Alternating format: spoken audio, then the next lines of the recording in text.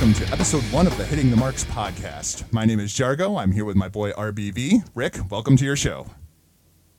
I'll tell you what, it is a glorious new beginning in the podcast world. Jargo, RBV, we're going to take over. Let's get this thing going, man. Well, we might as well just jump right into it. I was going to give this great big long intro about what this podcast is about, but, we might as well just do what the podcast is about, and people will decide if they like it or not, and if not, well, they can suck it. Hey, there we go. I'm a kind of just jump in kind of guy, so let's get rolling here. Works for me. Topic number one of the week. I know you saw the McGregor and Mayweather fight. That's got to be the lead story of the week. Oh, the big fight, which took over the entire sports world, especially, the combat sport and wrestling fans out there were particularly interested in it. Now, did you get to hear the fight? Or you were watching the fight at the bar, right? Yeah, we were playing a little bit of dirty internet, so my audio on it wasn't the greatest. I haven't heard just anybody, more about the action. I haven't heard anybody say anything about the commentary. I don't know. Was Morrow on the commentary for the fight? The fight, I don't believe so. I think they were just up in the booth, but I could be wrong there. So if anybody out there wants to correct me on that, please do so. But what did you think of the fight? Fight-wise, it was your typical Mayweather fight. So it was garbage. Yeah, and Conor, he came out swinging. He was getting, but I'm not even sure how many of those. I guess there were, there's a stat out there that he connected 111 punches. But I bet you he probably threw double that. Yeah, I haven't seen that stat. You could just tell in their stance. You could tell, that he's not really that true boxer. He looked a little clunky at times. He always had his hands. He had his hands down quite a bit, and he was wide open.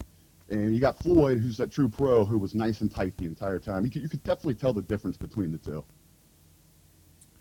But the fight itself, it seemed more about how crazy that circus was building up to it. You were just waiting for something big to happen instead of really being interested in what was actually happening. The last time I got a boxing pay-per-view was Mayweather-Pacquiao. And I've seen many Mayweather fights, and every one of them is exactly the same thing. It's garbage. I've got mad respect for Floyd Mayweather. Don't get me wrong. The guy very well may be one of the greatest boxers of all time. But he's a defensive fighter. It makes for a boring fight. Well, and I think Mike Tyson summed it up perfectly this week when they were asking about the styles of today's boxers, especially with Mayweather. And Tyson pretty much came out and said, back in my day, we were there to knock people out. We threw punches. Now today it's all about, the strategy and the tactics behind it. He just blew it off. That's what the sport's really missing today, is those big haymaker guys. You miss the heavyweights. The heavyweight division needs to be revived for the sport of boxing to truly be what it once was. Well, I think we may have one of those heavyweight fights coming up here that we're going to talk about here in just a little bit. I guess the big question now, we know that Floyd has retired, supposedly, again. Where does McGregor go from here? Again. What does McGregor do now? Does McGregor go back to the UFC? I would like to see him.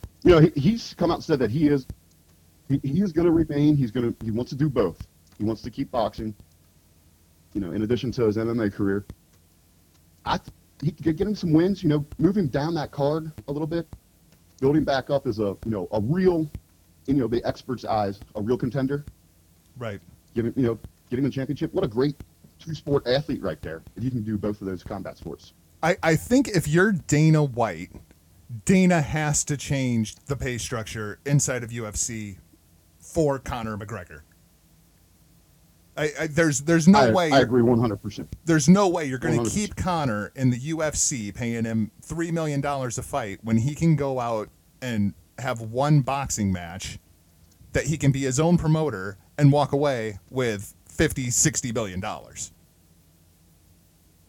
Oh, yeah. But you're going to have to open it up for him. Yeah. Do you put him on the Brock Lesnar deal? Where you just pay him an obnoxious amount of money? He's a main attraction. I'd almost say you have to. As much as I can't stand the guy living in Iowa, I listen to Colin Cowherd just about every day. And yesterday, Cowherd went on a rant about how the UFC and the WWE are very much the same kind of company. The big draw is whoever is on top. With everything going on with Jon Jones right now, if you lose McGregor to boxing, where does that leave the UFC? Do they have any draws outside of McGregor right now? Anybody that you're going to pay $60 to see a pay-per-view fight? I mean, let's really look at who have been their big names recently here. You got Jones, you got McGregor, Brock, and Punk. I'm having a brain fart here. It's Punk. The queen of UFC. Ronda? Yeah, Ronda. I don't know why I couldn't think of her name there. I guess she's been gone for so long I forgot it there. Well, yeah. Those were draws. Yeah, and CM Punk. Even though he's only had one fight, he got his ass kicked. People will pay to see him get his ass kicked because he's CM freaking Punk. Right. Well, out of all those, McGregor's your only staple right now. Yeah. And without him, UFC becomes WWE with Jinder Mahal as the world champion. Nobody cares, and it falls into obscurity. Oh, lay off my boy Jinder there, man. Oh, I will hinder the Jinder boy. We have had conversations about this to no end, and we both agree they just completely botched the booking. What a steaming pile of crap. And that's not against the talent. That's against the creative. Right. Yeah, it could have been something special with great build, but they just had to hotshot it. Oh, we'll get to SmackDown and Jinder here a little bit later on. In the spirit of McGregor and Mayweather talking about super fights, we got to talk about Jon Jones and Brock Lesnar and the lack thereof of Jon Jones. What an idiot. Yeah, that pretty much unraveled there pretty quick, didn't it? And now where does that leave Brock? Is there anybody in the UFC for Brock to go fight? Well, kind of to jump a step back there, do you see a real future for them bringing Jones back, or is he pretty much done at this point? Oh, Jones has got to be done. He's got to be done, at least in UFC. I mean, that guy screams Bellator. Yeah, but there's other, you got that old motto, if there's money to be made, there's a way to get it done. And yeah, there's money to be made, but I mean, you're talking about a potential 4-year suspension. 4 years from now, is there money to be made? Yeah, I guess, if it's going to be extended that long. I mean, it screams Bellator will pick him up. Bellator will bring him in. Right. But I think as far as, if I'm Dana, I wash my hands of that guy. I mean, that guy had the whole damn world by the tail and just dropped it.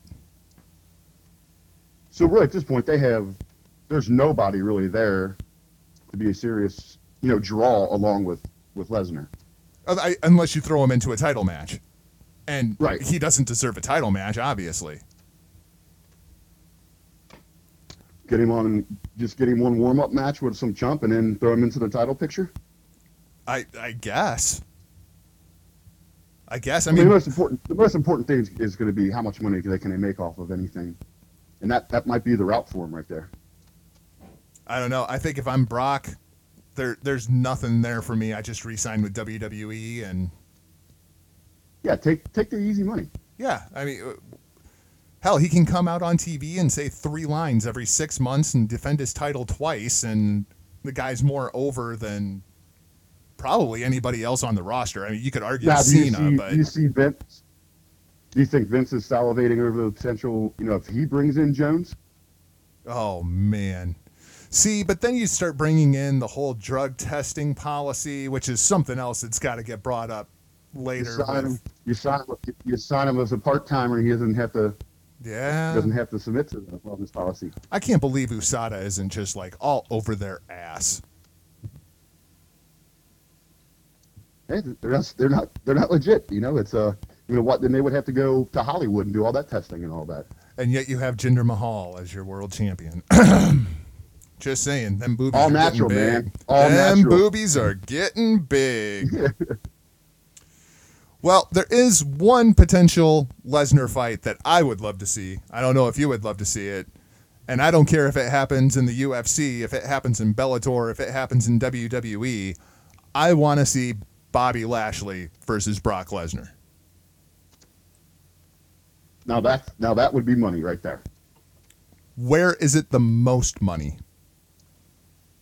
I think obviously the most money for it is UFC. But would You know, UFC because bring in the size- Bobby Lashley just to have him fight Brock Lesnar? I guess that's the big question, and we don't know the economics of that. I'm not going to pretend like I do. Right. Yeah, I think you kind of look back to what kind of draw CM Punk was. You're going to get that novelty act there. You're going to pull a lot of us from the pro wrestling world. A lot of old casuals are going to see these two guys that they remember from the wrestling ring that are giant, beefed up monsters. They're just going to look forward to a slugfest. Lashley looks great. The guy's MMA record is ridiculous. I'm not sure I've ever watched a Bobby Lashley fight, but the guy's win-loss record is good. great. He looks good. He looks good, but a lot of that has been built up on some pretty bad chump fights. Well, yeah, and it's Bellator. I mean, Right. Yeah, if I'm UFC, it's something I'm seriously considering. And either way, give Lashley a shot in that company. I would like to see Vince bring Lashley back. I think there is money in Bobby Lashley on the WWE main roster right now. When he exited there last time, what was the reason? Did he have some kind of beef? I don't remember if there was something going on backstage with Lashley. Boy, I don't remember. That's been a while. He's been gone for quite a while. It's been a long time. I thought there was some kind of backstage heat on him. But those things go away. Backstage heat goes away when you can make money. Time heals all.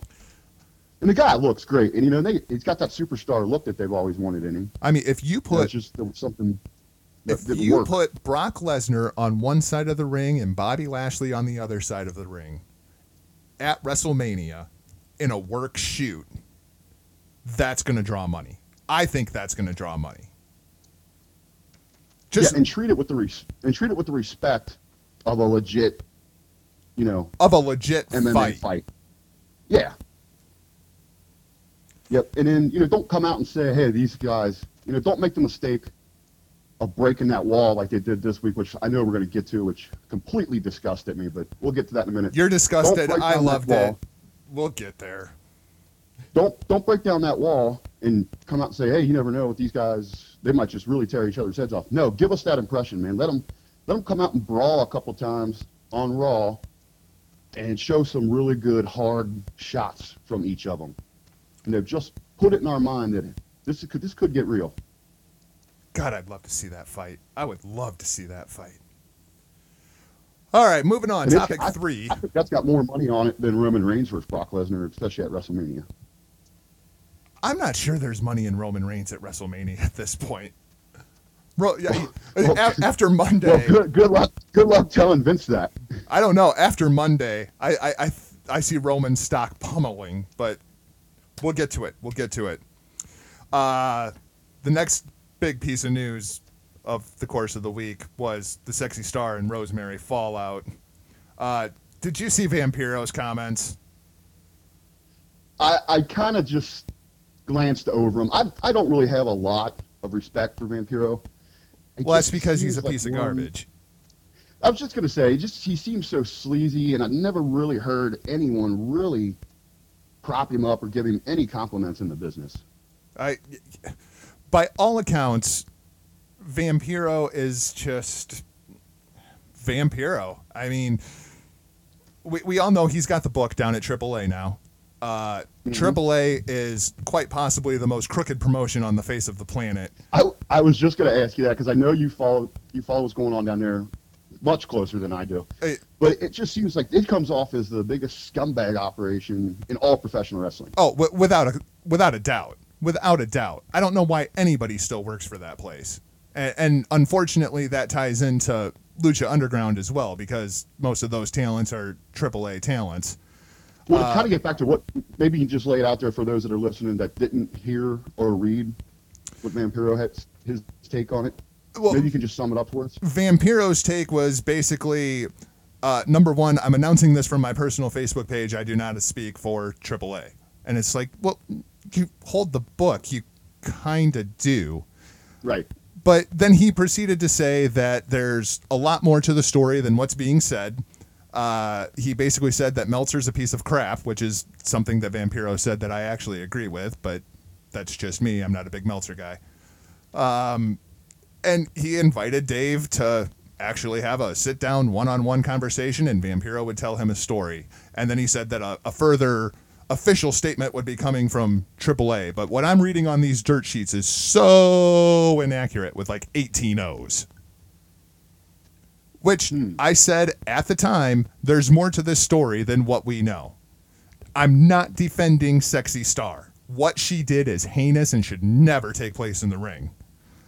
But What's funny about that too, I mean, the whole situation for her coming back, the whole AAA, story and stinks. how they got the title on her and all that. Yep. There's something rotten going on down there. The whole story stinks. For those who don't know, Sexy Star left the company back in February. She was done with Lucha Underground. She will not be back for season 4. And she was going to go. She went into boxing. On her boxing career. She went into boxing. She had one professional fight. She won that fight. I watched the fight on YouTube. It was an amateur boxing fight. I mean, it was fine. Nothing special. But there was all this heat between AAA and Sexy Star. And everybody knew it. She unmasked the whole kit and caboodle, which if you know anything about Mexico, once you unmask, your name is basically dirt. Which we'll get into the whole Dr. Wagner psycho clown thing too. The ultimate dishonor there. Yeah, basically, you're giving up your lucha heritage, right? Right. So then, out of freaking nowhere, Sexy Star shows back up at AAA. They screw Taya out of the title and put the title on Sexy Star. That's kind of weird. What happened to all the heat between AAA and Sexy Star? Nobody freaking knows. Nobody said anything about it. There. What's that? They said it just magically disappeared there. Yep. So now Taya has heat with AAA, which then turns into Johnny Mundo having heat with AAA because obviously Taya and Mundo are engaged, and Mundo happens to hold 3 of the company's titles. Did you see the Johnny Mundo Vampiro angle from AAA? I did not. I read some of the little back and forth verbal war they were having online. Okay. So I found that pretty. I found that pretty entertaining. Well, this ties into the story as well. So in the women's championship match at Triple Mania, AAA's version of WrestleMania, Sexy Star taps out Rosemary. And then proceeds to keep the armbar on and really cinches it in, pops Rosemary's arm out of socket. Right. So now the big speculation is she was shooting on Rosemary and we want Sexy Star blackballed. That's the story going around. Now, I think all of that is true. And there's some reports saying that Star on the other side was saying that no, it wasn't. She didn't go into business for herself. That was the plan. Right. Something along those lines. Well, I know she tried to say something to defend her actions. Not really. I haven't really seen much of a public statement out of Sexy Star. The first public statement that I've seen, well, I saw Rosemary's statement, which basically said this is not okay, which then set the Twitterverse on fire. Right. With all kinds of people. Yeah, Rosemary was 100%, accurate in her statement. Oh yeah, absolutely. Your livelihood in the hands of the other talents that you're working with, and you have to have 100% trust there. Yep. And again, I'm not defending what Sexy Star did. I'm just saying there's more to this story than what we know at this point. What would not surprise me at all is if it was in fact a shoot, but it was also a work. I think Sexy Star shot on Rosemary. I think that's absolutely true, and I think it's absolutely heinous. I think somebody told her to do that, expecting this reaction. And it wouldn't surprise me if that someone was Vampiro. where do you think this leaves their working relationship with Global? Well, there was something else that happened at Triple Mania. Jeff Jarrett, I and being the upstanding individual that Jeff Jarrett is. that's why I threw it out there, that transition there for you. I knew you wanted to get to it. Yeah. Did you see his entrance? I did not see that. Okay. I did not. Well, first of all, the whole match was an absolute train wreck. So it's a Legends Trios Tag Gauntlet Royal Rumble match. Can you get any more bullshit going on? I can't make that up. All right. Oh, so that's you got good. your first two teams in the ring. 60 seconds later, your next trios team enters the ring. Eventually, there's 30 people in the ring, or at least that's the idea. Okay? Okay. So the last team out is Team GFW. Out comes Bobby Lashley by himself. That's kind of weird. Okay. Lashley gets Yeah. in the ring and proceeds to spear the crap out of everybody for about 60 seconds. Then Moose All comes right. out. Moose takes 60 seconds walking to the ring. I'm not sure that Moose ever actually got into the ring. Oh man. So then Jeff Jarrett's music hits, which is the most annoying music on the face of the freaking planet. It almost it's almost like which one of these doesn't belong. You got the two big monsters and Lashley and Moose, and then you're going to run Jarrett's old ass out there. Yeah, and he looked old. Oh, did he look old? So Yeah, Jarrett comes. The years have not been good to him. Jarrett comes walking to the ring with a bag of tortilla chips, throwing tortilla chips at the Mexican crowd. Oh man. I mean, you So are the I'm freaking assuming promoter. This probably generated some massive heat, though. Well, but here's the thing. You are the promoter of GFW. If I'm Drago and I'm seeing this backstage, you think I'm coming to work for your ass? There's a difference between heat and just being a douchebag. Jeff Jarrett is a douchebag. I wonder. I mean, they had to get it approved, though. I mean, it might not even have been his idea. We could put this right back maybe on your boy Vampiro. That would not surprise me at all. But now the other question is, or did he do this because he was pissed off There you because go. of the Rosemary and Sexy That's- Star there's a situation? good angle. He's got his talent being ultimately disrespected back there. So he's going to come out and get a shot for his crew. I do find it interesting that they didn't enter together. Like, neither Lashley or Moose wanted anything to do with this entrance. And then, the most odd part of the whole thing, once Jarrett gets in the ring, Lashley and Moose disappeared.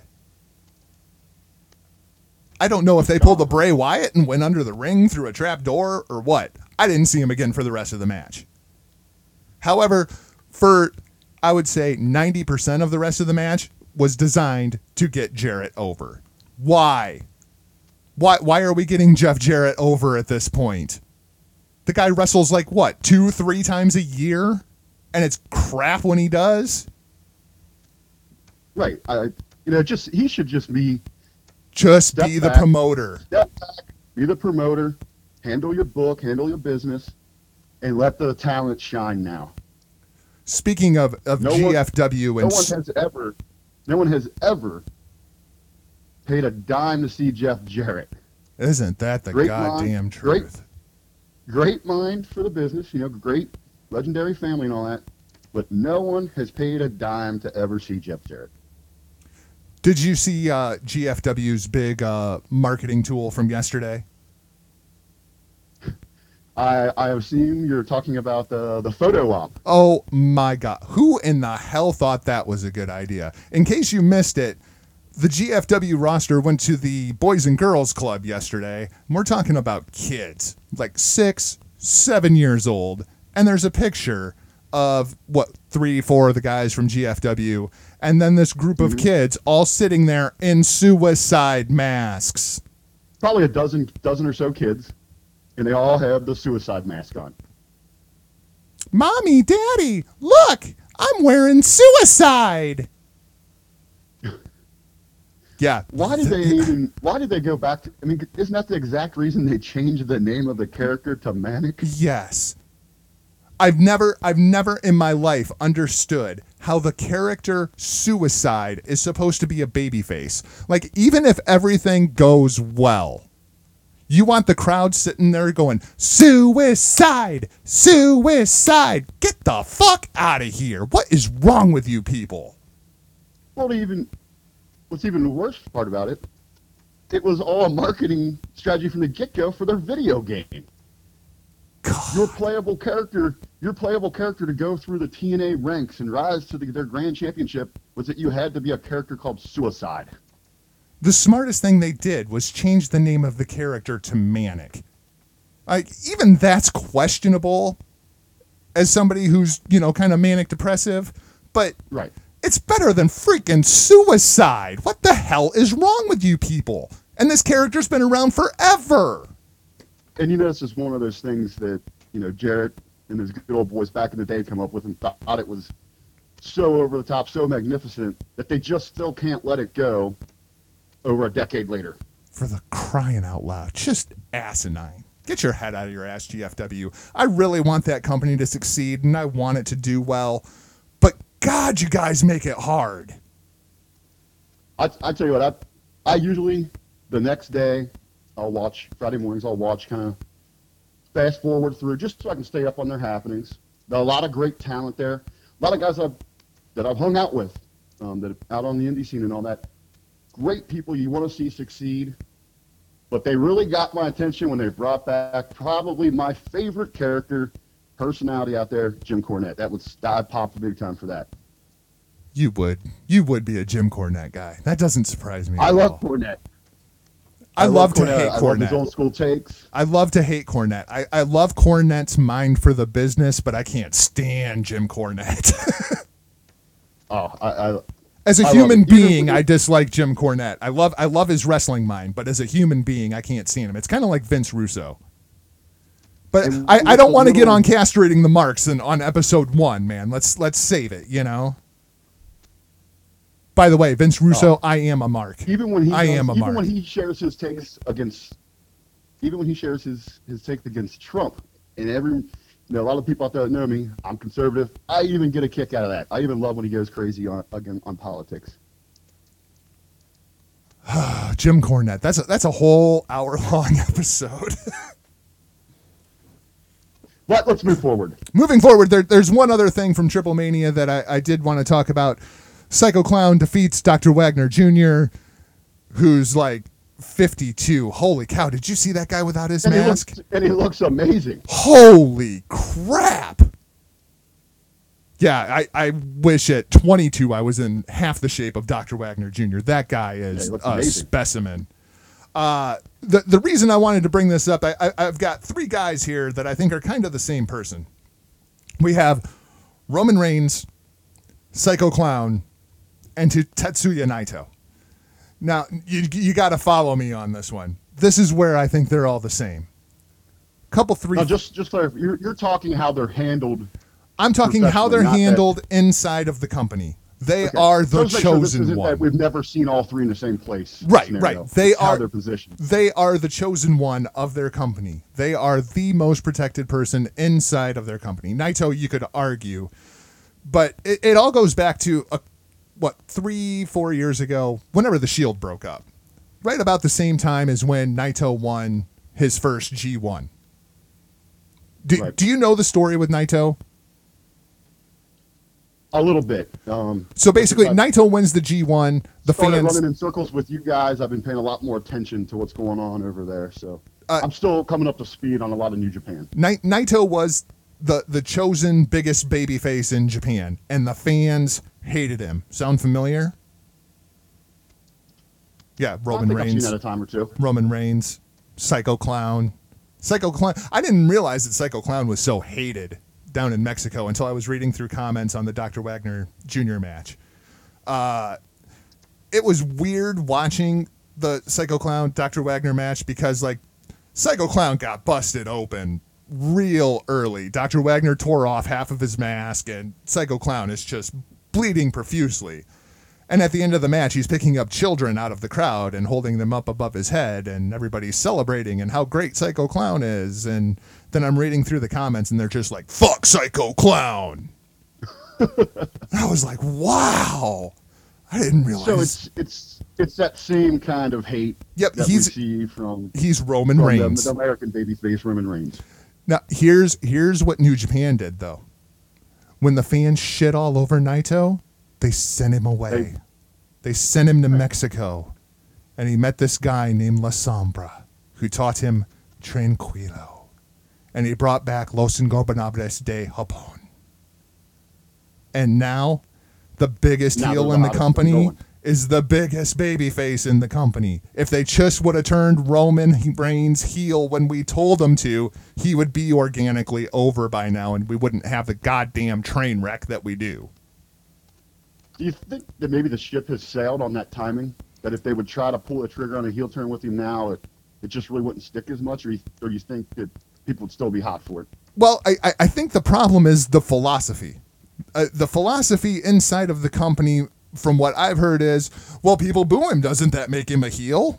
Well, no, not when you're booking him against heels. Roman Reigns single-handedly got Braun Strowman over because everybody hates Roman that much that they cheered the heel. Samoa Joe, same Roman way. Chance as Braun is, the most vicious attacks that we've seen in WWE in some years. And the people are thanking him for it. Roman Reigns tried to kill the man. Literally. Tried to kill the man. Vehicular manslaughter, at least. And it got the biggest pop WWE's had in years. Forever. 5 years. Forever. Just ridiculous. And they've missed so many perfect chances to just let that, to really let him. Just have turn him. Really him. Turn on those fans. For God's sake, just look at what you did with The Rock. Just follow the blueprints. It's been there. It's just that organic. Your two of your last biggest stars, Rock and Austin. That's how they did it. Was just naturally earning that. You earned their respect. Their heel run. One more note you on. Entertain them and earn respect. One more note on Triple Mania. Number one, the entire show was a disaster. I think there was interference in every match. In every match. That's like a normal staple down there. They got so much stuff going on in every match, it seems. I felt terrible for my boy Kevin Gill, who was on English commentary. It seemed like AAA gave him absolutely no show notes, including like a rundown of what match is next. He was just winging it the entire show. Felt bad for the guy. Really did. One more note out of AAA, Lucha Underground Ultima Lucha Trace begins September 27th. It's going to be 4 parts. And then I don't know if you're going to see any more Lucha Underground. I think I just saw a report today, actually, where someone was confirming that they're going to have 2 more seasons. But who's going to be on the show? Half that talent is gone. Sexy Star's gone. Pentagon's gone. Ricochet's gone. On and on down the line, they've lost so much talent. They've got a good format that they can sell. It's just the style, I think, can sell it. So there's a lot of talent out there that they can grab up. The temple itself is what makes that show. The temple itself makes that show. That is the coolest fan base. That's that PWG fan base. Awesome. Okay, well, let's go. Let's go from talking about arguably the worst wrestling company in the world to arguably the best wrestling company in the world. New Japan Pro Wrestling finally coming back after the G1. Welcome back, New Japan. All WWE and no NJPW makes me a dull boy. What a great G1. I think it really brought in a lot of outside eyes to the company because the hype, the fans that are into it, they started talking. And it just snowballed, and people were really getting excited about it. The G1 was incredible. If you didn't watch the G1, I feel sorry for you. When it comes time to discuss Match of the Year candidates, holy crap. You could just run down Just G1 run the schedule. card. Holy Right. God. I do disagree. No, no, on, we've got some big matches coming up though, right? Oh, we've got From the some fall huge to the matches G1. coming up. Coming up on September 10th in Fukushima, you've got Suzuki versus Elgin for the never open weight title. Minoru Suzuki is the scariest man on the face of the planet. Michael Elgin might be the second scariest man on the face of the planet. It seems that he gets that push over there, Elgin, and then it kind of fades back a little bit. Is he going to have like a true breakout run here? I thought that this G1 was going to be Elgin's big breakout, and he didn't do very well on points, but dear God, did he have some incredible matches. And like I said He earlier, constantly puts on great performances, but it just seems like in the pushes that they give him, they take him right up to the edge, and then they pull him back constantly. the match that he had with Kenny Omega in Long Beach was by far my favorite Michael Elgin match I've ever seen. And again, he lost. You know, he's kind of the opposite of Okada. You know, Okada has great matches and wins, and Elgin has great matches and loses. It's He just takes the loss. it's just kind of their position in the company right now. Elgin is so over in Japan. Him leaving Ring of Honor on a full-time basis and going to New Japan on a full-time basis, I think was great for him. I do expect huge things out of Michael Elgin. At some point, he's going to win the Intercontinental title from Omega. At least that's my speculation. I don't think Juice Robinson's going to take it. Omega and Robinson face off in Kobe on September 24th. The main event in between of the three matches is the one I probably want to see the most is Tanahashi versus Zack Sabre Jr. for the Intercontinental title. That's gonna be a thrill ride. Of course, in the G1, Zack Sabre Jr. tapped out Hiroshi Tanahashi twice, which never happens. I mean, that would be like somebody pinning Roman Reigns clean twice. Tanahashi is a huge deal in Japan. I don't think people in the States, just because of when New Japan started catching fire in the United States, Tanahashi carried that company for the better part of a decade. Yeah, he was the flag bearer for the whole ship then. Absolutely. point. Absolutely. Really looking forward to that match. I don't know how bad Tanahashi's arm is. That is a legit injury from what I've heard. He does have a partially torn bicep. Maybe they put the title on Zack Sabre Jr. here. They've been moving him pretty rapidly up that chain there. He's got a hot reaction. They seem to be backing him.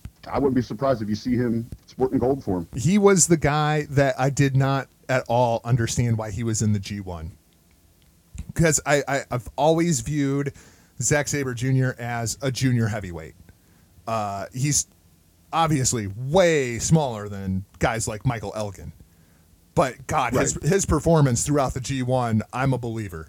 I'm a believer in Zack Sabre Jr. I didn't even get him in the Cruiserweight Classic. I was just, that's cool. He's a little bit flashier version of Daniel Bryan to me. Well, they just recently had an exchange, where Bryan's expressed, how much he respects him and enjoys all of his work as well. So I mean, that's a great rub when someone like Bryan's going to give you praise. This wasn't on the run sheet, but do you think Bryan goes to Japan? I honestly believe he does. You think he goes to Japan? What's he got left? About a just year. under a year. Correct? Just under a year. I think it's just a matter of time. Just waiting it out.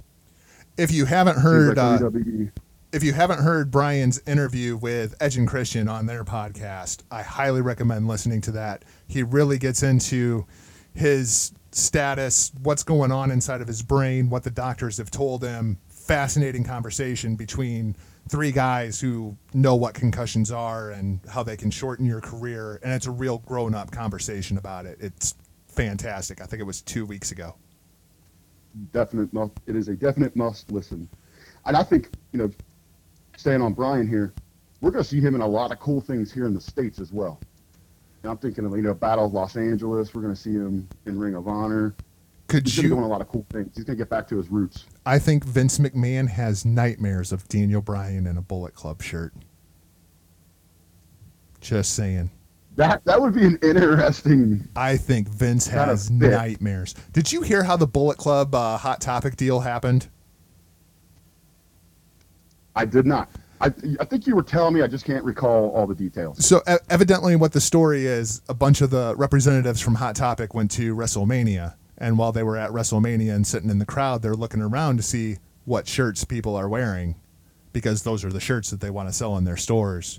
And they went to WWE and they said, we want that Bullet Club shirt. And WWE said, that's not ours. Sorry, that's not us. Ooh. You're starting to see more and more of them, especially in the crowds. But It's just out and everywhere. about, just when you go out in public now, you're starting to see. Remember back to the Attitude Era where it was cool. You could go out with your 316 or any WWE merchandise on, and it was acceptable. The NWO shirts as well back then. I'm interested to see. I'm going to a SmackDown house show, which pisses me off. It was supposed to be a Raw house show, but it's now a SmackDown house show on Saturday.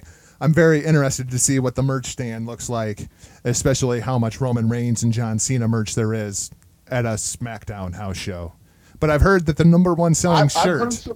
I've heard some reports though that they weren't running the red brand and blue brands merchandise at each other's shows.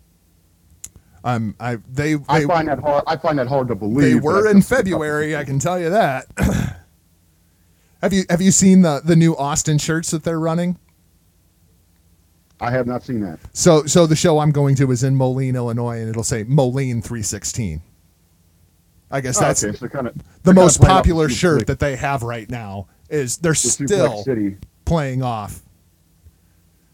They're still playing off Austin. That's a shame that NWO shirts are still amongst the top selling of all wrestling merchandise. It just lets you know how sad it is you haven't been able to develop anything moving forward. It's kind of pathetic. If only there were a new stable on the horizon that we could look forward to. What could that be a segue into? NXT. And the Ring of Honor stable that is coming. Speaking of merchandise, at NXT, they didn't have any of the quote-unquote main roster merchandise there. It was all strictly the NXT gear. That's because the NXT crowd shits all over the main roster like me and you do. Well, yeah, what a hot stable we got. It had been rumored, and you were sitting there always wondering, are they really going to pull the trigger on this? I am fascinated where this story goes. Even with naming the stable, they got it right. Well, I don't know if that's actually going to be the name of the stable, though. Because for those who didn't see the graphic, there's a graphic out there that's got Drew McIntyre on one side, and then it's got Adam Cole and Red Dragon on the other side, and it says Future Shock, which was the name of Adam Cole and Kyle O'Reilly's tag team eons ago. It was also the name of Drew McIntyre's finisher, his first run. So it might just be a pun on kind of both for the super smarky fans. Because, there's nothing more important in NXT than getting Hunter over with the smarky fans. Well, see, to me, it just makes, go ahead and pull the trigger on it. You already messed up the hot item when you brought in Bullet Club guys and didn't even push anywhere towards that potential. I still think that they could. And fell short with the broken gimmick. Hammer it home to those smarks right there. They're going to eat up that merchandise. Yep. Hell, they eat up the Balor Club merchandise, and it's nothing more than a Bullet Club ripoff. Right. So hopefully they get this one right. So but it looks hot. It seems as though the fall program going forward is going to be Adam Cole, Bebe versus Drew McIntyre for the NXT Championship, and also Red Dragon versus Sanity for the Tag Team Championship. Is this finally going to be the time when you see a stable come into a company and take all the gold? And just claim all the gold there. And we're talking about hot stables. Sanity has been on fire. They're one of my favorite acts going. I love me some Eric Young. I've always loved me some Eric Young. I think that guy is so underrated. I love him in NXT as that kind of player coach role. When I was at TakeOver Chicago, I was floored by Killian Dane. That is a massive man. Monstrous. He's War Machine, but there's only one of him. Right. And, even watching how going back talking about Eric Young out there coaching in that mentor kind of role, that leader mentor. Watching him at ringside, the stuff he does, just the small things, it's amazing how good he is in that spot. That guy sells his ass off too. And I'm so glad that he was able to overcome, all the corny gimmicks that he was given. It just shows how talented, he is as a performer. And now, he was able to start changing that perception of him in his later run with Impact Wrestling, TNA, Global, whatever the hell you want to call it. And now he's really at another level in NXT. Are you looking forward to this entire season? How do you see NXT shaping up for the fall season? I think we're gonna have a hot build. The only thing in NXT that worries me is the women's division, but everything else seems to be gold down there. Obviously, if you haven't heard, Asuka has relinquished the NXT Women's Championship. Broken collarbone, correct? Broken collarbone out 6 to 8 weeks. Rumor is she's in negotiations with. Go ahead. I'm surprised that they took the title off her like that. I think it's kind of bullshit. I would have rather. With the way they filmed down there and set up, you could have protected her, not actually getting physical at that time, building up to what I'm assuming is going to be the next takeover will be Survivor Series. Well, obviously what they're doing, they're bringing her to the main roster. Supposedly William Regal is in negotiations with both Daniel Bryan and Kurt Angle to see which show she's going to go to in 6 to 8 weeks. You know what? Way to shit all over a surprise entrance there. Now it's in our mind. If you're going to take the title off of her, let her disappear, almost kind of fade in people's memories, and then boom. I just wanted to see her throw the title down, straight up Shane Douglas style, and we'll talk about Shane here just a little bit later. But straight up Shane Douglas style, just throw it down and be like, you know what? I've beaten everybody. There's nobody left. I'm going to the main roster and I'm going to kill him. Because I'm Asuka and I can do that. Oh, she's arguably the most fierce competitor in the entire company. So, and even if she had stuck around or was sticking around down there, she's already run through that whole division. Unless they tie in something here with the Mae Young Classic, which I know we're probably going to be moving to discuss here shortly. There's no real competition left for her there. Right. I would have left Asuka in NXT. I think she's worth more in NXT than she is on the main roster. I think Vince and Dunn are going to ruin Asuka within 90 days. I have absolutely zero faith in them getting this character right in a 50-50 booking world. I mean, the first time she goes 50-50 with Emma, there's a freaking problem. Well, I wouldn't say that. Arguably, I know she's a great character. She's a hot act. I don't think Alexa Bliss is believable in there with her. Nobody's believable in there with her. That's the problem with Asuka. Asuka is she's the female Brock Lesnar. That I would give that you could probably sell some believability there. And I can't stand her as a talent. I think she's so green. And this brand split did her no favors with the call-up, although it was probably time for shit or get off the pot is Nia Jax. But at least with that monster. But we've seen it. Asuka beat her already. There's a threat.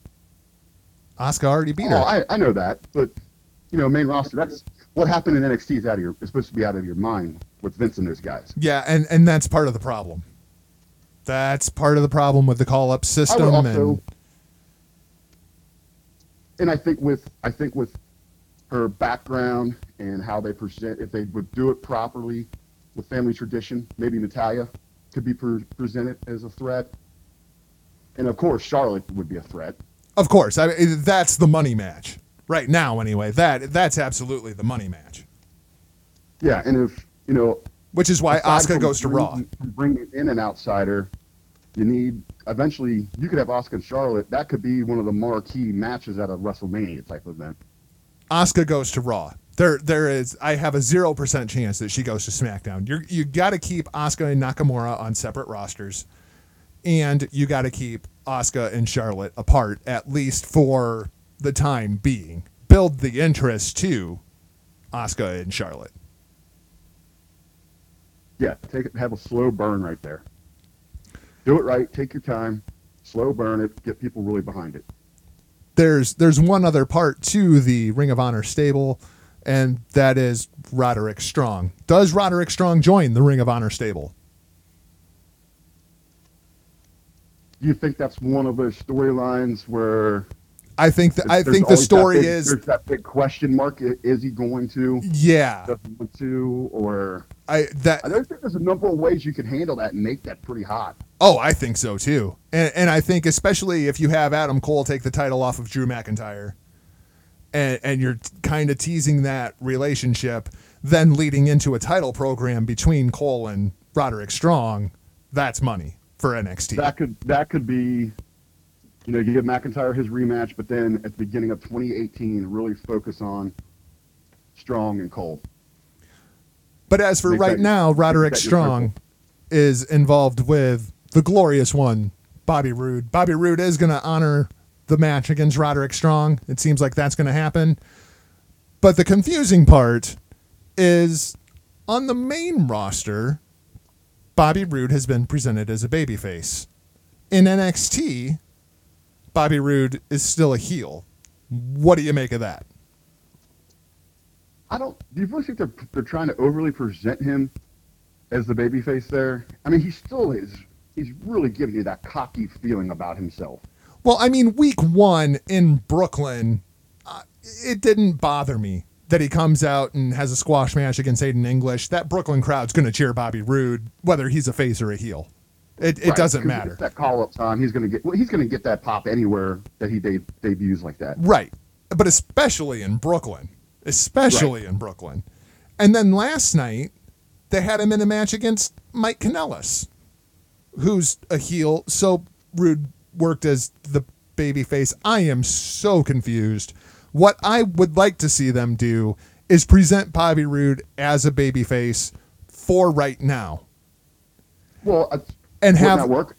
Have him be that babyface, and then have him just do something very, very, dastardly. Well, but I would have, in the meantime, I would have Roderick Strong down in NXT being like, what is wrong with you people? Bobby Roode is not who he is presenting himself to be. Bobby Roode is a dirtbag. And have Bobby Roode be the chicken shit heel who ran to SmackDown to duck Roderick Strong. I don't see why they're doing this match to begin with. If you're on the main roster, you're on the main roster. There's no need to go back to NXT and lose to Drew McIntyre again and lose to Roderick Strong. All that does is bring down Bobby Roode's stock. Well, to go along with your idea there, if you got Strong saying, I can't believe, the people up there are cheering this scumbag. He's a coward, yada, yada, yada. Well, when that match comes, I know it would piss off a bunch of fans there in attendance, but have Roode no show. Oh, that would be tremendous.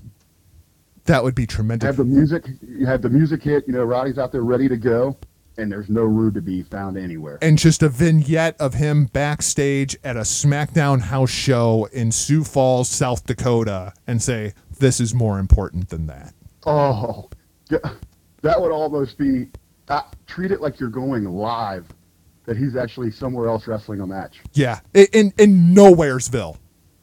Right. Oh, that would be fantastic. They'll never do that. That's too good for them. Speaking of too good for them, the Mae Young Classic, the first round is up on the network. I've watched the whole thing. How much of it have you seen?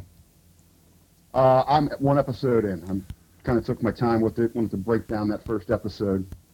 So you're a little bit ahead of me on it. Well, that's because I'm a wrestling junkie who works third shift and has nothing better to do with his life. God, I'm actually kind of a sad person. Well, I watched all 4 episodes. I know you got all 4, and you did some real homework. I always do my homework. I do have 2 things I want to say before I actually get into the talent of the Mae Young Classic. Number 1, if I ever get famous enough that Stephanie McMahon goes back and listens to this podcast, Stephanie, I want you to listen very, very closely to me. You are a terrible human being, and I hope that one day Shane takes your spot. The voiceover that Stephanie McMahon did before episode 1 of the Mae Young Classic was quite possibly the most insulting thing I have ever heard as a WWE fan.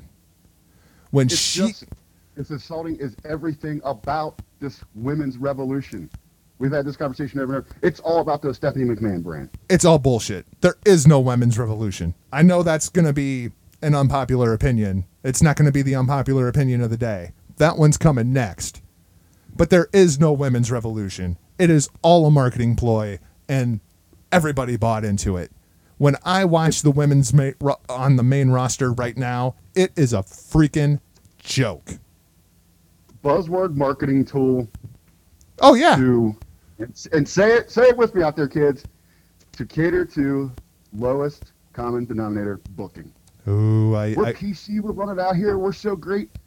You're not doing those ladies any justice. You haven't elevated them to the same level as the men. You're just running things out there because you can. And Stephanie can beat her chest and go out. I'm just a great businesswoman. Look at how great I am. Talking about how women have had a mainstay inside of the WWE going back to the 60s. Are you freaking kidding me? Are you serious right now? I was just livid watching that. The rest of the show, really good. If they get this Rousey deal done, who do you think the focal point's going to be there? She's going to be all Ronda Rousey versus Stephanie McMahon at WrestleMania. It's going to happen. It's going to happen. What a clusterfuck that'll be. And I'm going to puke. With a little bit of luck, Ronda will go sexy star on her. I just went there. I was going to rip the audio, and then I was just like, no, I'm not even listening to that again. If you want to hear it, it's episode 1 of the Mae Young Classic. It's just insulting. Now we're going to go to a segment that I like to call the unpopular opinion of the day. This is going to be an ongoing thing every episode. Today's unpopular opinion of the day. JR and Lita are freaking terrible on commentary. Freaking it terrible. Like there was no real chemistry there. And I love Jim Ross. He is the voice of my youth. But it's come and gone. Whether it was TakeOver Chicago, whether it was the G1 special in Long Beach, whether it's the voiceovers that he does for Access TV with the New Japan show, he just doesn't have that emotion. And I wonder if he came back a little too soon after Jan's death. I understand taking your mind off of it and diving into your work. I'm just not a fan of JR's commentary anymore, and I feel dirty saying that. It's the unpopular opinion of the day. So the nostalgia act is kind of faded on you. It's completely faded on me. It's because the thing that made Jim Ross so good was the emotion and how invested he was in that product, how invested he was in the talents because he was the head of talent relations. And it's just not there anymore. The voice is there. Hey, WrestleMania was great because it was The Undertaker. Everything, he was putting his heart and soul into it for The Undertaker. And Lita's just a train wreck. Every time I've ever heard her on commentary, she's a train wreck. I was surprised that they selected her. I guess maybe it was just an easy working agreement that they had. Well, I mean, she is a Hall of Famer, but I would have rather had Medusa. And for God's sake, just call her Medusa already. And I think though, but in their mind, Lita's got that more general appeal. I guess to the audience. I guess. Well, I after watching the entire first round, I made a list. Uh-oh, my wife's coming in here. Something must be wrong, or something's really, really funny that she wants to show me. I'm hoping it's the latter. Please hold for operator assistance.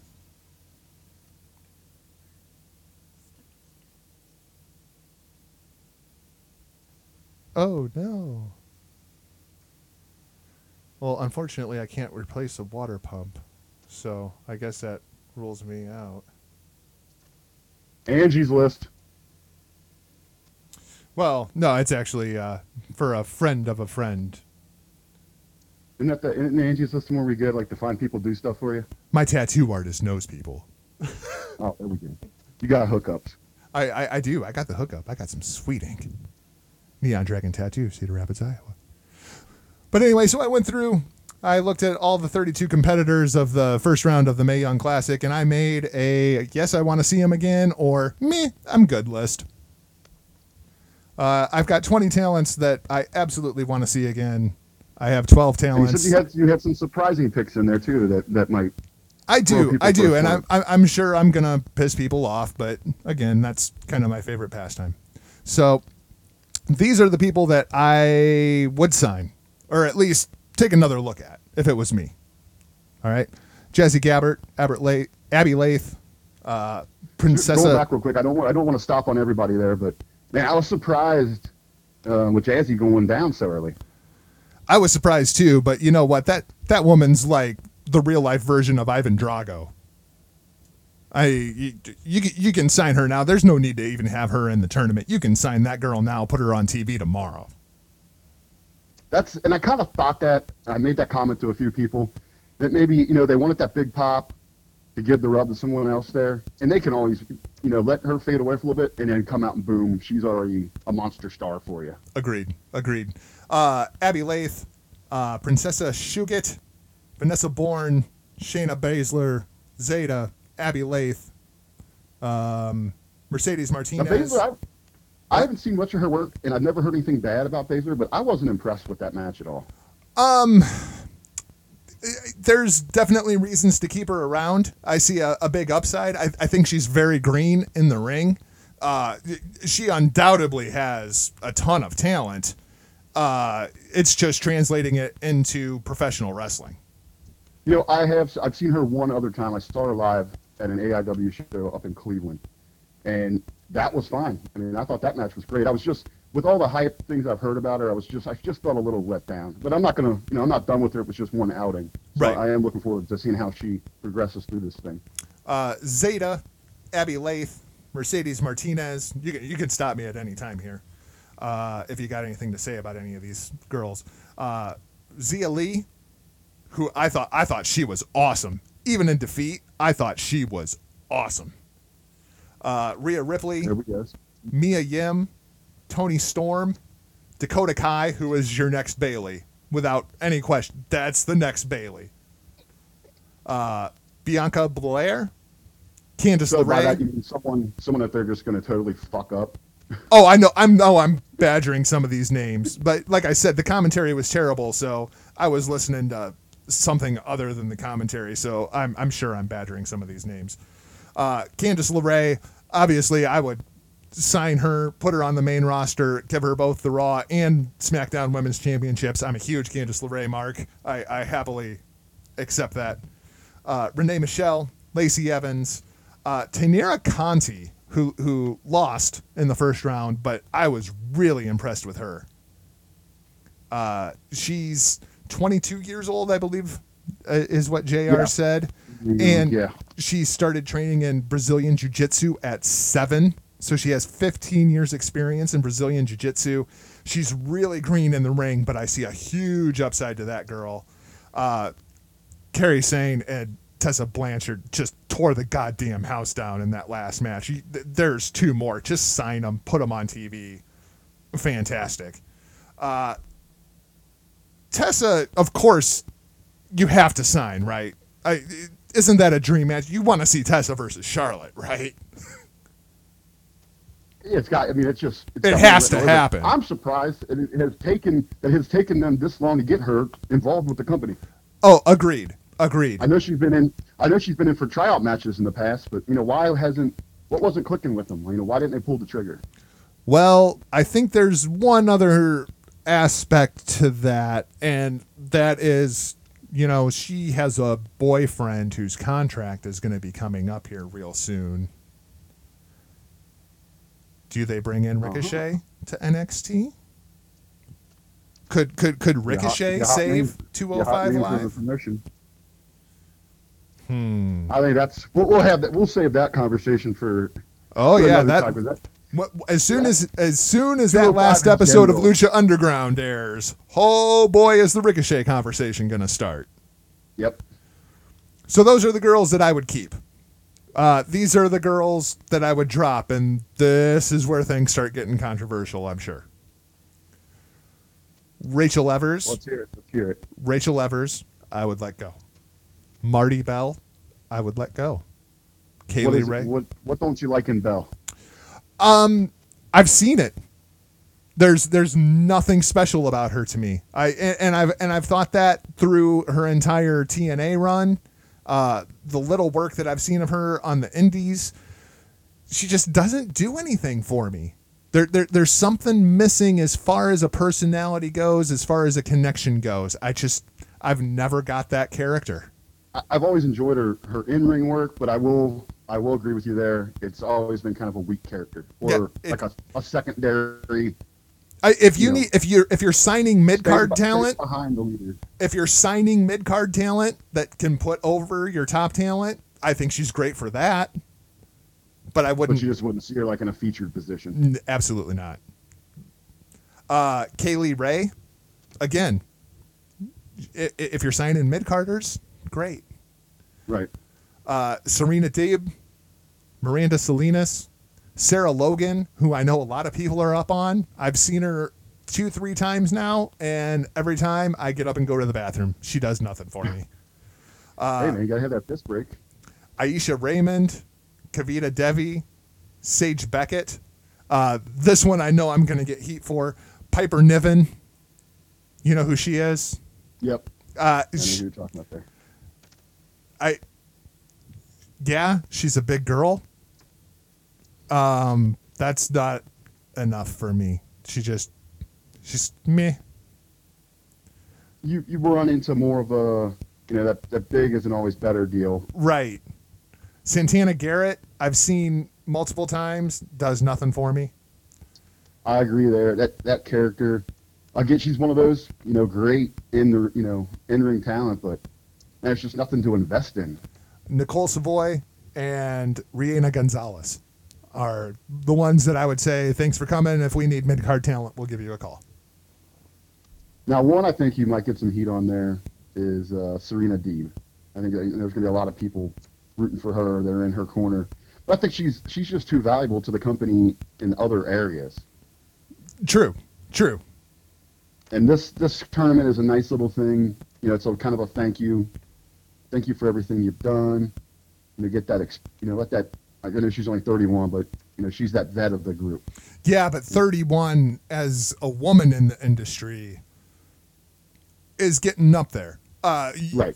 We have to remember when we're talking about some of these women, and this is even kind of an issue with Candace, and I love Candace, but she's no spring chicken. At some point, Candace and Johnny Gargano are probably going to want to settle down and have a family, and that's typically the end of the women's careers.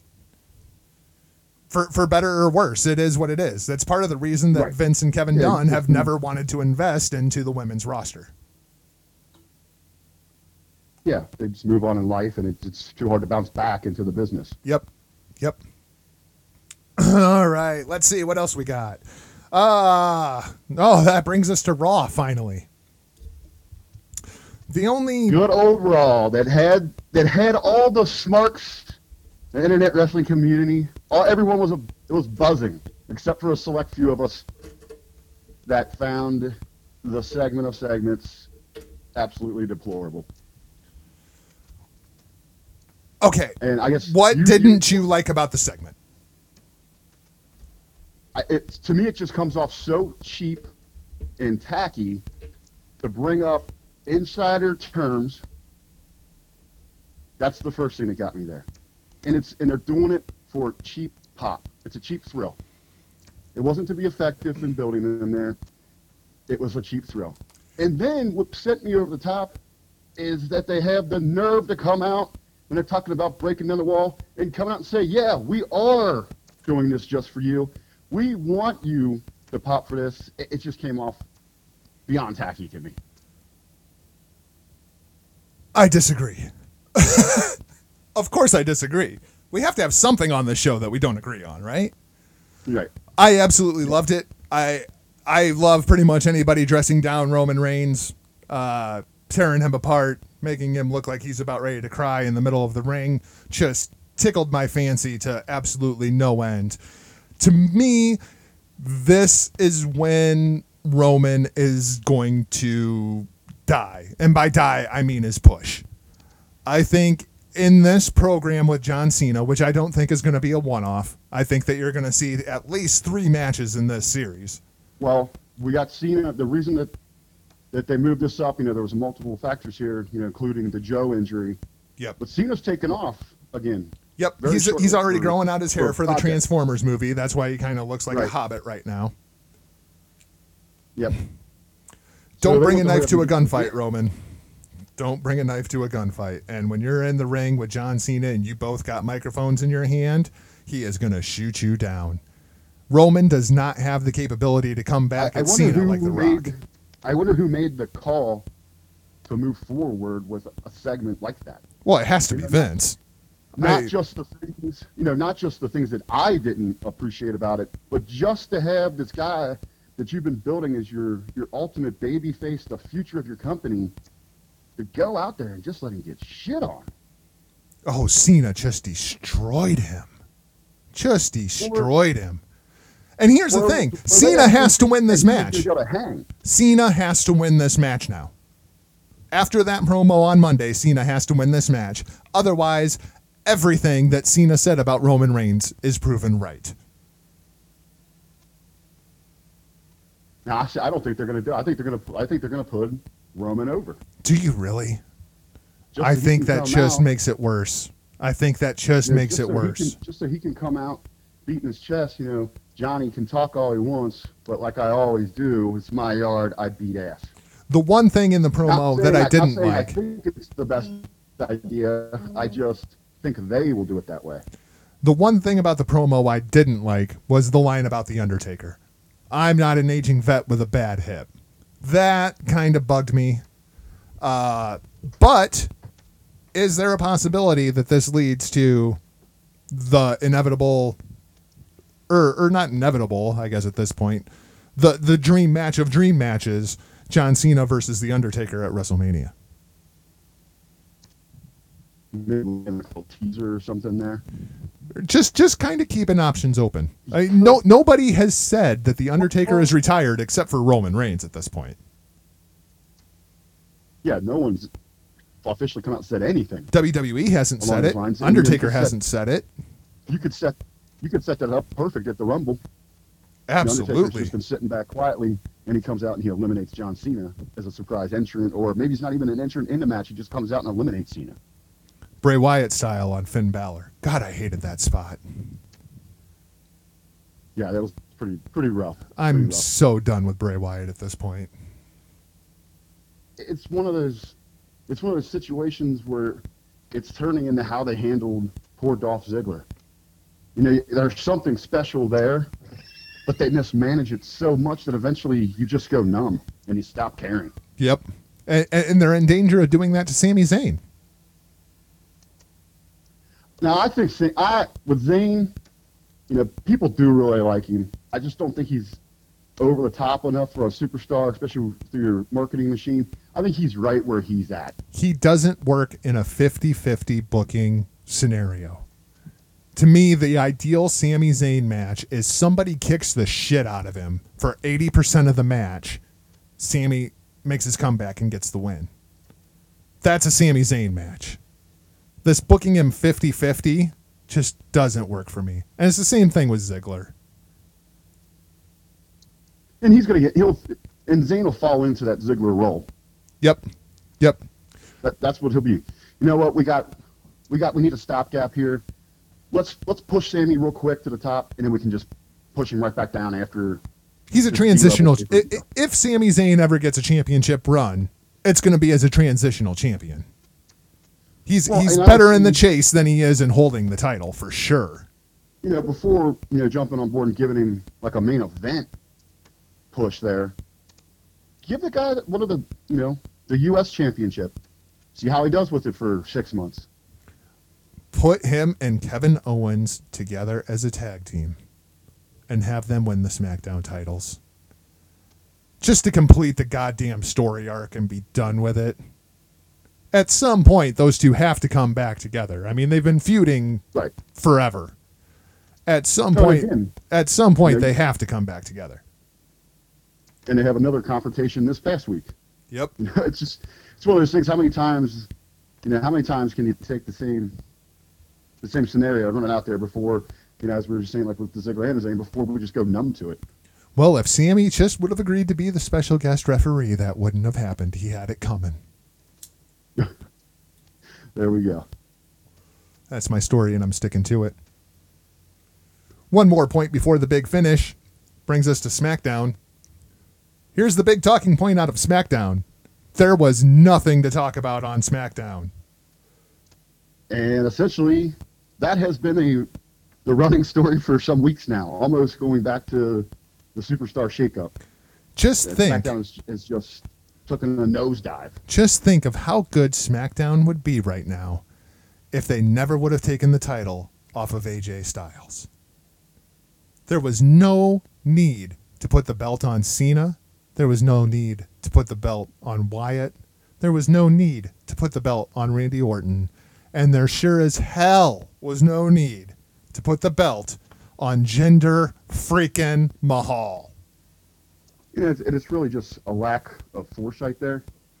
It's the booking. It's the booking. You could have been a hot program with AJ going over a year as your champ going into next year's WrestleMania, all while you're building up Nakamura is what he really should be. He's the guy. He's the guy who's going to finally take down AJ Styles. Finally deliver the 5-star match to WWE land. But nope. But again, they just botch it there. And both of us, we're agreeing, that Jinder, it's not that he was a bad decision if they were going to, that they were taking the title off AJ there, but they built him up all so wrong. And it was just so bad. They should have moved him up through the mid-card. Had a hot run with that United States Championship. I know if they want to insist on forcing this foreign heel down our throats, which I don't think it works in this era anymore, this day and age. But if they want to do that, have him be the U.S. champ. It works so many other times. One thing I do wish they would do with Jinder Mahal, start treating the Singh brothers like crap. Just make them stooges and just berate them and beat them down, make them kiss your feet. Oh, yeah, that's the angle they. And one thing that I want to point out, he's not really doing over the top heel tactics. No, his whole gimmick is you hate me because I'm brown. That doesn't work in 2017. And I can see it worked a little bit with Rusev because of Russia. We don't have a problem with India. Goddamn customer service representatives. Unless we're going to go there, which we all have, had issues with that. We ain't got a problem with that country. And then when he came out, was it their New Year celebration or? It was the Indian Independence Day. Yeah, and he comes out and he they put on this beautiful showcase to celebrate the event, the holiday, and then they get the audience to start chanting USA and booing it and legitimize everything Jinder is saying. And all this looked like, it made them look like bigots. 15,000 xenophobic WWE made their own fan maniacs. base look like a bunch of assholes. I don't understand it. And everything he's saying is, a lot of what he's saying is true. And when the fans react to him like that, it just hammers home that point. And the worst part is they could have saved that entire segment by simply having Nakamura come out and say, hey, I don't look like these people. I don't talk like these people. They like me, and they still think you suck. That would have saved the entire thing. Yeah. The problem isn't the people here in America. The problem is that you're an asshole. So next week we get saved the whole thing. I guess the one talking point coming out of the show is next week we get Randy Orton versus Shinsuke Nakamura for the #1 contendership.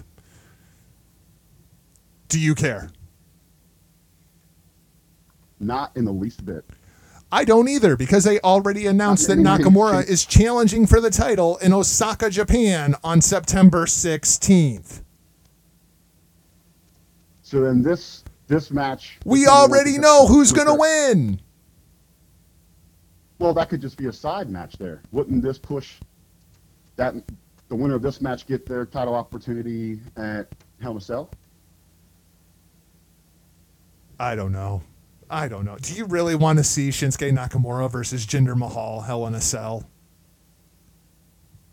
There's not anything happening right now on that brand that I think warrants a Hell in a Cell match. Kevin Owens and Shane McMahon. That's going to be your Hell in the Cell match. That's going to be your Hell in a Cell match, but I don't have any desire to see Shane in a Hell in a Cell just so he can get that stupid spot in. I don't have any desire to see Shane McMahon in a ring ever again.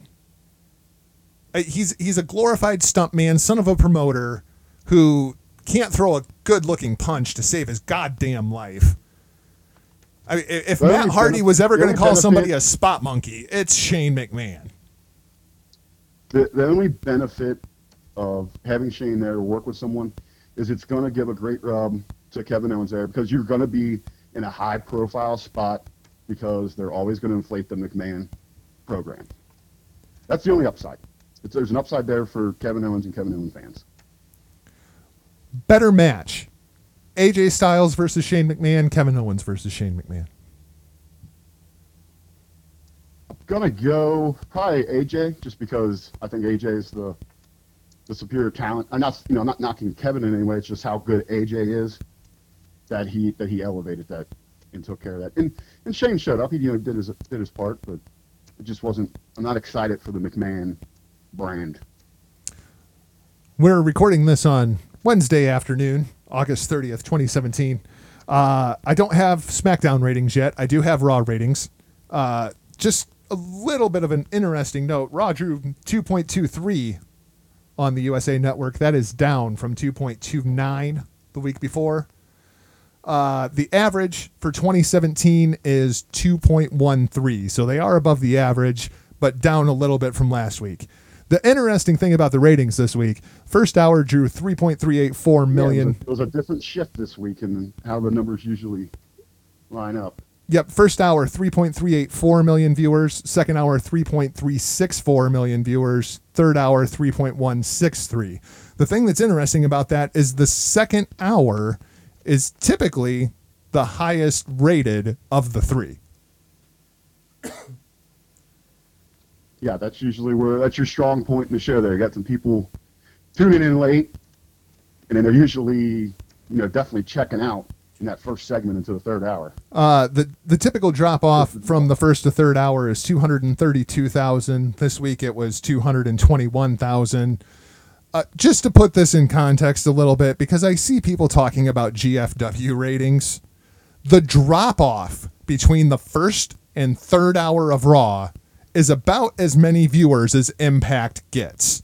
So if people want to talk about the GFW ratings, they're so minuscule and seen by such a small audience. That's why we're not going to talk about them. Well, it's not fair to compare it to WWE, but you have to look at it in its own content, and they are improving their ratings a little bit, which is good for them as a company, but there's just no comparing the two. No, none. And part of that is you can't compare Pop TV and USA Network. We're going to talk about ratings just about every week on the show, because going into next year and the contract negotiation between USA Network and WWE for ad revenue is going to be the story of 2018. So we're going to try to supply a little bit of context for those of you who don't typically pay attention to the rating or the viewership numbers, just so you kind of have a baseline when we go into these contract negotiations.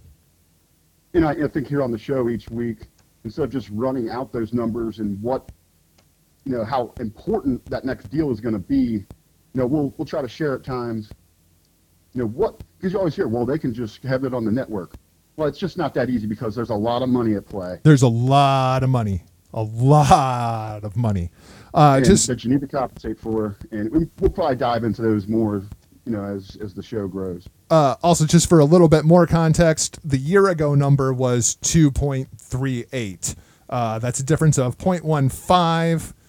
So the average difference for the year is at 0.3. 0.3 versus last year's number. So it just gives you a little bit of context. All right. Are you ready for the big finish, Rick? Yeah, let's do our rundown here, man. All right, man. This is the hit or miss section of the show. Basically, I'm going to give Rick the topic. You tell if it was a hit or miss. Rusev asked for his release. Hit or miss? What I really found, I'm going to say that's a miss. What I really found interesting there, and I loved when Lana came out, and some fans were like, well, why does she have to be so bitchy about her response? She was doing what they should do. She was playing her character through her response. Completely agreed. That's the biggest I got out of there. Completely she agreed. Just said, and I loved it. People just totally missed it because they're so used to being spoon-fed the real lives of these people. It was refreshing to see someone somewhat stay in character. I think the story itself is a miss, although I wish it was a hit. I would love to see Rusev go to New Japan, team up with Michael Elgin, and have a match against War Machine. That's a wet dream. 23rd anniversary of Shane Douglas throwing down the NWA Championship. Hit or miss? The moment was a huge hit. I'm not really the biggest Douglas fan. But, man, when you look back at history and how the business was evolving then, and that's your big bang of maybe, what caused the Attitude Era and all that. That was that big bang moment right there. That I couldn't describe it better. That was the big bang moment. That was an absolute hit. Asuka being called up off of an injury. Hit or miss? As we said here earlier, we briefly touched on it there. I think it's a total miss. Wasted opportunity to have a great surprise if you were determined to bring her up. And I also think that you could have protected her down there and got one more big match at the Survivor Series takeover, and then really hit with a surprise when she does get that call up. Total miss here. Yep, I'm with you. I think it's a miss. Like I said earlier, I would have kept her in NXT. The Alexa, Sasha, Nia Jax segment from Raw. Hit or miss? Man, I hate to sound so negative here, but I'm going with another miss. That did absolutely nothing for me, top to bottom, from the match outcome to Nia's turn, and that she's potentially going to be positioned as that next contender. I have zero interest in it. Who's the babyface in that program? That is a great debate right there. I think there's Because, money in Alexa as a babyface, but I don't know if it's time. I think if you get her real personality out there, she's a very sympathetic figure that people could really buy into and become beloved. Agreed. Now, can she take all that success, though, that she had just being that nasty, spoiledish princess, and totally flip that and play her real self? And sometimes it's easier said than done. They actually get out there and really be yourself. I would love to see her use her quick wit against a heel. I think that would be just fantastic television. The Emma and Mickey segment, hit or miss? All these, I've been kind of feeling this. I would say it kind of hit for me. I've been feeling the interaction between these two. Maybe it wasn't the absolute best, but I really do like that there's a side story on the Raw brand for the women. It's not this where we've always seen, where they seem to all clump them together. You're not up there in that main title picture story, then you're pretty much useless. You're higher on it than I am. I have it as a miss. If this doesn't lead to a Page return, I will be incredibly surprised. The Hardys broken. Up. Does Jeff getting an Intercontinental title shot, does this mean that we've seen the end of the Hardy Boys? I would say that they're not completely done yet. It will be interesting to see where, how they finagle this, what direction they move in there. I think a lot of it has to do that someone backstage just isn't high. They probably, they're loving Matt the character and the ideas he's probably bringing to the table, but physically, he seems to be so slow in that ring right now. He always seems to be a step behind. I am over the broken gimmick. I do not look forward to Woken Matt Hardy, if that's what they do. If this is the end of the Hardy Boys, thank you, gentlemen. It's been a hell of a run. Please send Jeff to SmackDown. And this is another case where they just missed the boat on it. I know they had the legal issue and all that with it. They should have just ran it out there at some point, or yeah, a blatant twist on it. Come on, you got some of the top, legal representation that you're gonna have in the world. I'm sure you can handle Anthem and Global Force. Battle Royals for title shots. I mean, championship opportunities, hit or miss. Going total miss. It just seems it's a lazy way to get someone out there, and there's not a whole lot of skill that actually goes into a battle royal. I hate everything about it. You just need to be the last one to avoid being thrown over the damn top. I hate everything about it. Really everything about it. Qualify you there. Now, but one of the hottest times of the year is essentially a battle royal for a title shot at WrestleMania. I mean, how does Bray Wyatt eliminate Finn Balor from a match that he's not even in, and then Michael Cole says, well, there's no disqualification? What? That doesn't make any sense. In the rules there, it's if you go over the top. I don't think in battle royals it's really written in that it has to be an actual competitor. Jeff Hardy hasn't won a singles match in like a decade on WWE TV. He faces The Miz for the Intercontinental Championship next week. Long live Jinder Mahal, y'all. One more note. The return of the King. Jerry the King Lawler made his grand return to WWE TV. Hit or miss? I'm going to go to hit. I liked the shakeup. I thought it was a little refreshing. And I don't know if it's something that I would want on a weekly basis. But, the Nostalgia Act it was nice for what it was. I hate Booker T's commentary. I have since the very first time I ever heard him on commentary. I wish him and everybody else in Houston the absolute best right now. We know that you guys are going through hell and we're just sitting in our offices talking about professional wrestling. You guys got real world shit going on, and I don't want to talk bad about Booker right now, but I can't stand the guy on commentary. Bringing the King back, I'm kind of a miss. I've kind of done with Jerry the King Lawler too. Give me David Otunga, I guess. I hate 3-man booths, but that's another. Ultimately, I just wish that they would give up on this notion that they need that 3-man booth. Yeah, let's just go back to the classic too. I agree. Graves and Cole get their banter going on out there, and that's fine. It's almost at times that you get that third wheel, and maybe this is what hurt Booker quite a bit because he does have that different style, but he would seem to get lost in the shuffle of what was going on between Cole and Graves, who are obviously the two mainstays and focal points of that team. Agreed. Hey, Rick, guess what? About that time, huh? That's the end of the show. The first show is in the can. That's it. There's nothing else to say. How about some plugs here? Well, I guess you can find me across social media platforms at NotJargo. I'm on Twitter, Facebook, Instagram, even though I never use Instagram. I think Instagram's fucking stupid. I very rarely use Twitter, too, but that's... I always forget about it. I know, right?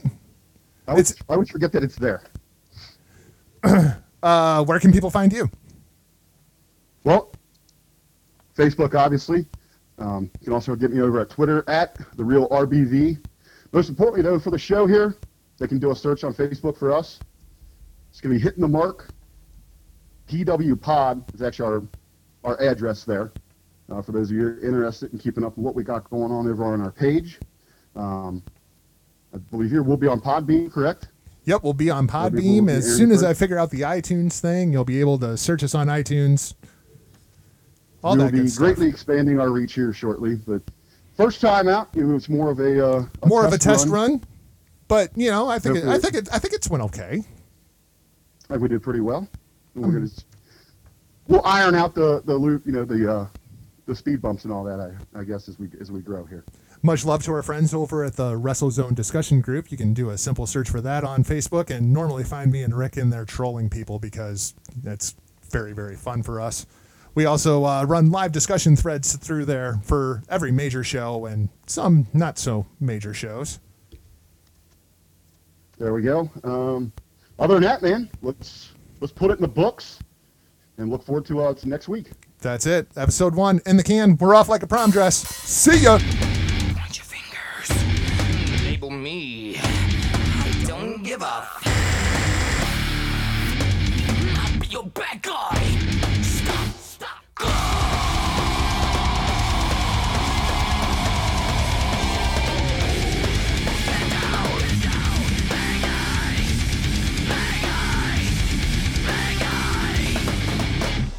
Point your fingers.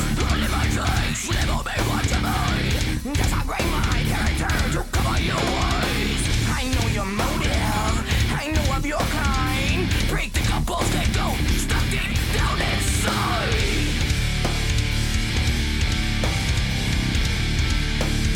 Wow, situation is a classic cliche. You'll be draping the blame on me. I smell self-righteousness. That's the bad guy. Go!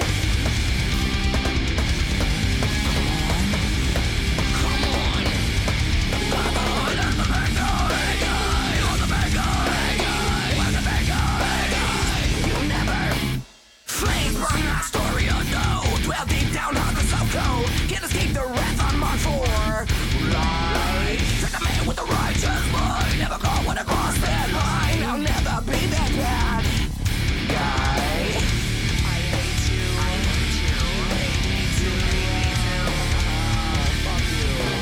Situation is a classic cliche. You betrayed, pin the blame on me. I smell self-righteousness. That's the bad guy. Go!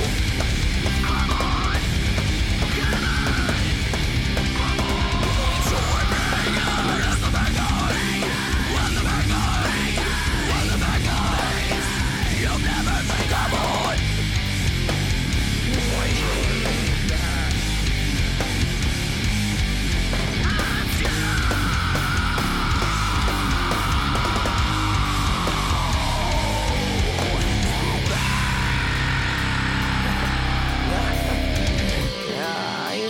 I've always lived that life. I fucked your bitch and I lied. She was at home with me last night. I'll be your bad guy. You know I will be your bad guy. That's right.